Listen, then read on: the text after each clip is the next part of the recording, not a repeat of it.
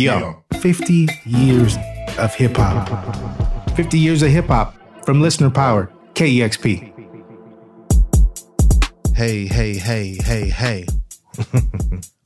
Welcome to 50 Years of Hip Hop, brought to you by KEXP, where the music matters. I'm Larry Mizell Jr., and in this episode, we're taking it back to one of the Halcyon years of hip hop.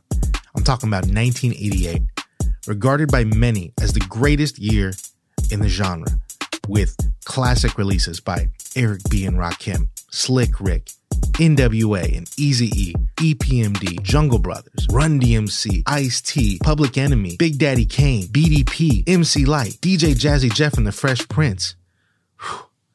However, I want to bring the story a little closer to home, specifically Seattle, for starters, and even more, the station that would become KEXP. A station that I used to be on? Oh man, I can't beat that.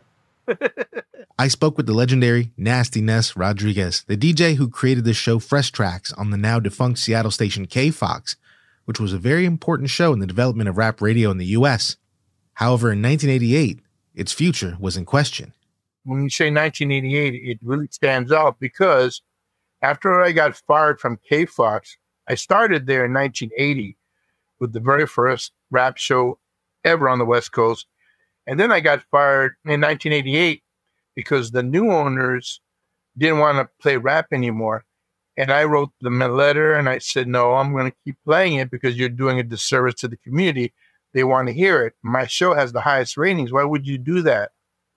And then they didn't really take too well with my letter. I mean, I was polite. I had one of my guys write it for me to make it sound real professional, kind of like if a lawyer wrote it. But it didn't work. And then next thing I know, I got fired. And I was so depressed, Larry. I remember just driving down the freeway crying. And my friend Brandy Walker on the radio on K-Fox played Lean On Me, dedicating it to me. Help me, help me, help me, help me. 3 months later, I kid you not. The place to be is on FM Stereo 90.3. I get a call from Don Yates, DJ Bass, and he asked me, would you like to take your show to KCMU? Before we get into tonight's Master Mix, I wanted to thank a few people before we get into the mix. To start off with, to KCMU and DJ Bass, also known as Don Yates. 1980 was a year I'll never forget. I'm forever grateful to Don Yates. And that's where the show Rap Attack first came into being. And to do it right, Ness made sure he brought along with him the mighty Shockmaster Glenn Boyd, a DJ who had left his own Shock Frequency show on KCMU to assist Ness on Fresh Tracks. Together on Rap Attack, the two were a force on Seattle radio, dropping beats and rhymes on Sunday nights for a whole generation of hungry hip-hop listeners. Glenn Boyd's day job at the historic Music Menu Store also helped the show keep its ears to the street as well. He said every time I played a song that was going to hit, they would call up the store and ask for it. A good example is, I was like one of the first DJs to play Eazy-E and NWA. And after I played it, I had to do my own edit on it. Glenn Boyd called, man, I'm getting calls off the hook for this NWA record.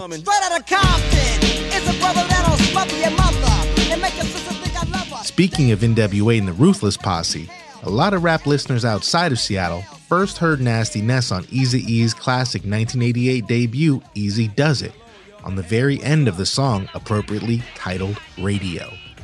Here's Ness himself talking to no less than the legendary Dr. Dre. Hello, you on the air? Hey, what's up? This is Nasty Ness calling from Seattle. Hey, what's happening, homeboy? I'm calling to be on Eazy-E's new record, Radio. Man, you're late. The record is already over. But that's not the end of Nasty Ness's cultural footprint in 1988 and beyond. He was instrumental in the career of the artist who would in 1988 put Seattle on the map for hip-hop once and for all, the one and only Sir Mix-a-Lot. Before we get to that, what we're going to do right here is go back, way back into time. How I linked up with Mix is kind of weird, man. We went to the same high school, Roosevelt High School. I was 2 years older than him, so we never interacted. And he never wanted to come up to me because he said he would see me in the hallways holding a switchblade.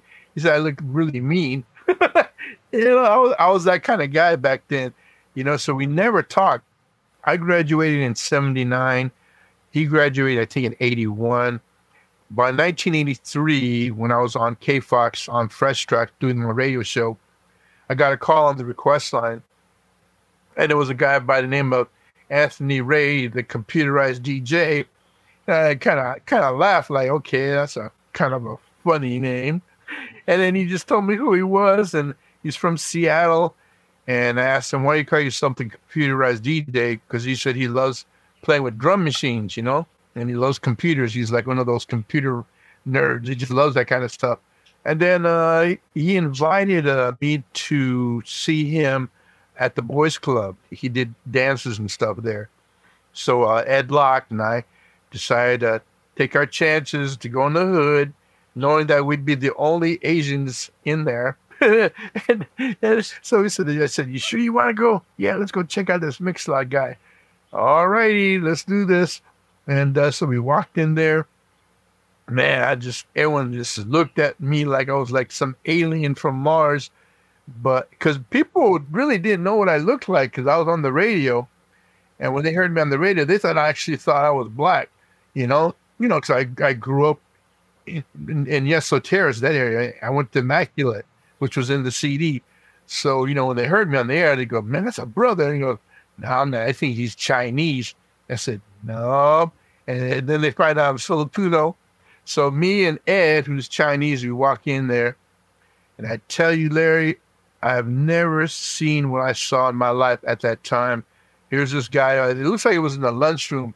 And he was scratching on these turntables. He was rapping on the mic with that Smurf voice. And then after he was done doing the song, he would play like, let's say, Moore's Day in the Time, Jungle Love, or something like that. And then if you weren't dancing, he would get on the mic, he would cuss you out and say, why did you on the dance floor dancing, blah, blah, blah. And I go, dang, this guy's got this place on lock, I've never seen anything like that. So after that happened, we talked, and I put my ego aside, not knowing that he was also a big fan of mine, So we both had these big egos, but I put mine aside and go, listen, we need to talk. And I like to play, like I heard some of your songs you played.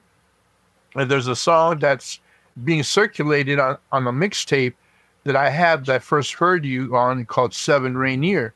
I don't even know what I did with that copy, but I actually had that song. And I remember Seven Rainier. I remember that the vocoder voice. And I just, I said, why don't you come to the station? Let's play one of your songs or two of your songs on my show. Let's just see what happens.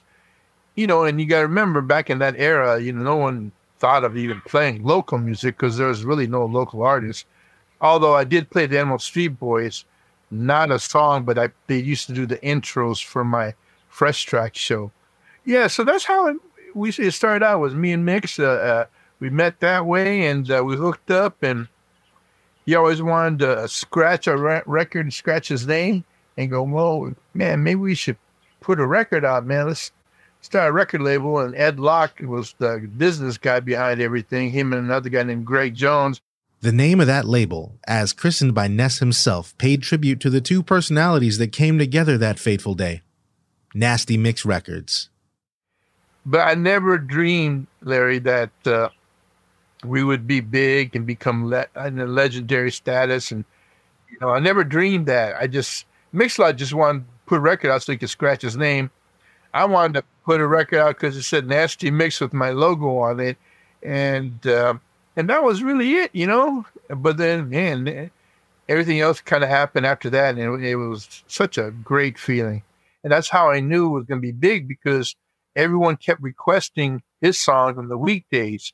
And on the weekdays is usually when adults will listen to K-Fox, not the younger kids, but they were requesting his songs. I mean, not just teenagers, but even the adults wanted to hear Mix-a-Lot. Can you play this Mix-a-Lot? So my boss, Steve Mitchell, he's, hey, Nestor, who's this Mix-a-Lot guy you keep playing?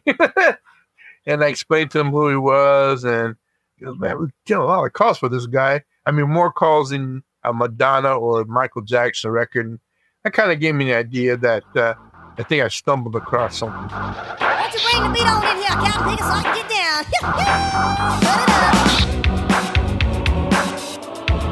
That's the way I like it there, Mix-a-Lot. Square Dance Rap was one of my most requested songs when I used to play in Arcade Fox.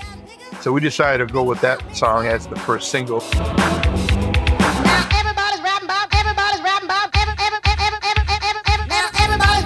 welfare lines. I'm gonna bust me a brand new rhyme. And I noticed when I started calling radio stations to play our record, they would play Square Dance Rap.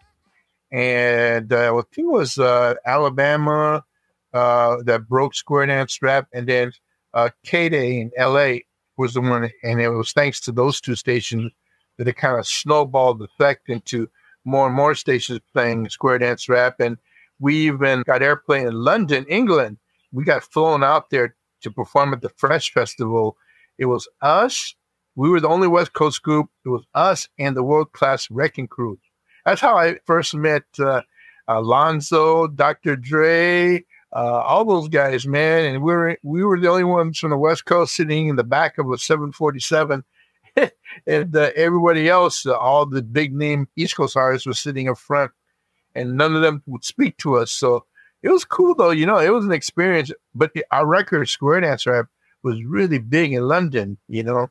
As popular as Square Dance Rap was, it would pale in comparison to a song to come, a tribute to a particular street in Seattle, but would prove to have universal appeal and a monster sound. Literally. I loved that noise, and I found out they made it with a guitar. Here's Mix-a-Lot talking to visitseattle.tv. I started to make noises with my mouth. I was able to take that noise and put it into 1200 and speed it up. So that's where you get the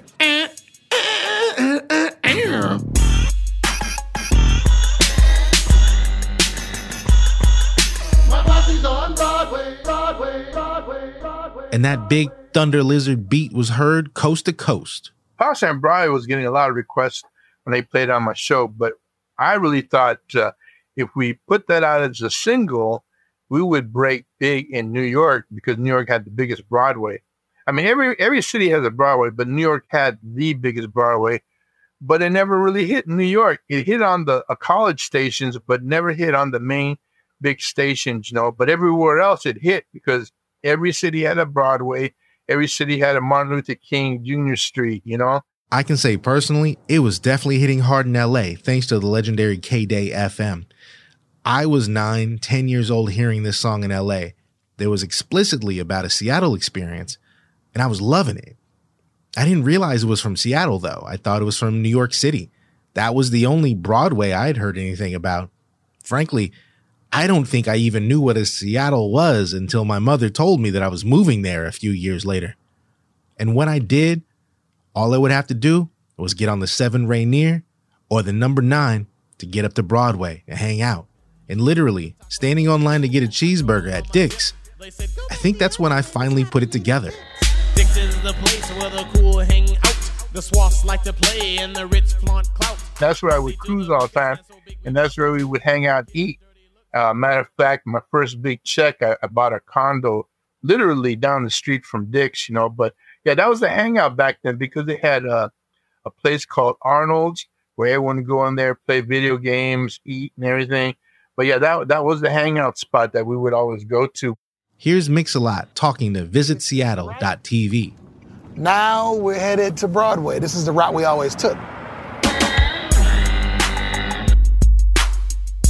The reason Broadway was the hangout spot, because you'd see people that didn't live in your hood.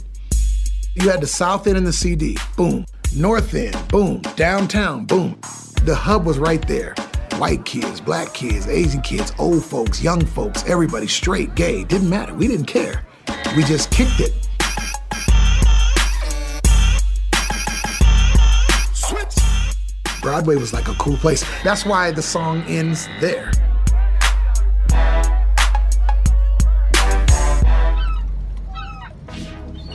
I never thought it would hit. I thought it was just something for the homies. And then I started touring, and I realized every city has a Broadway. And it ended up being a song that everybody could relate to because of its simplicity. No one really knew about Seattle back then, if you really think about it. I remember being at a conference I played a Mix-a-Lot song just so they can hear it. And in New York, I was in New York, and they go, well, I'm not going to lie to you, and don't get your feelings hurt, but that's only going to hit in Seattle. And what's in Seattle? Nestor, Nasty Nestor, horses, it rains a lot, and that's it. And I said, well, you got part of it right, but there's more to it than just that. And I proved them wrong, Nasty Mix would, in fact, prove those doubters wrong when Sir Mix-a-Lot's debut album, Swass, dropped, with its lead single, Posse on Broadway, on September 1st, 1988. It made quite a splash. By April of 1989, it had sold over 500,000 records, earning a gold plaque. In 1990, it had sold over 1 million copies, earning a platinum one. Not bad for an independent label out of Seattle, Washington. It was the biggest success a Seattle label had seen since Jordan Records dropped a single in 1963 from a Portland band called the Kingsmen, with their hit cover of Richard Berry's Louie Louie. The success of Swass and Posse on Broadway was the world's first cue that Seattle had something to say. In just a couple of years, the whole industry would become obsessed with the Emerald City.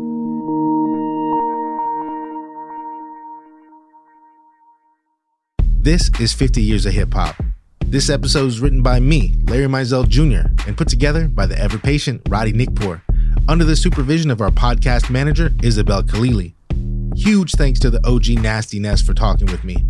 FYI, Nasty Ness, who relocated to LA decades ago, is still working with artists in college radio via his site, rapattacklives.com, and he's still on the radio, back on Sunday nights right here in Seattle. I always look forward to Sunday nights. I'm back on the air Sunday nights from 9 to 11 on Rainier Avenue Radio.world. It's called K-Fox Night Beat. So it's just like I never left. I got a lot of people that listen to me when they're kids that are grandfathers now. It's just amazing. And then their kids listen to me, and man, I love it.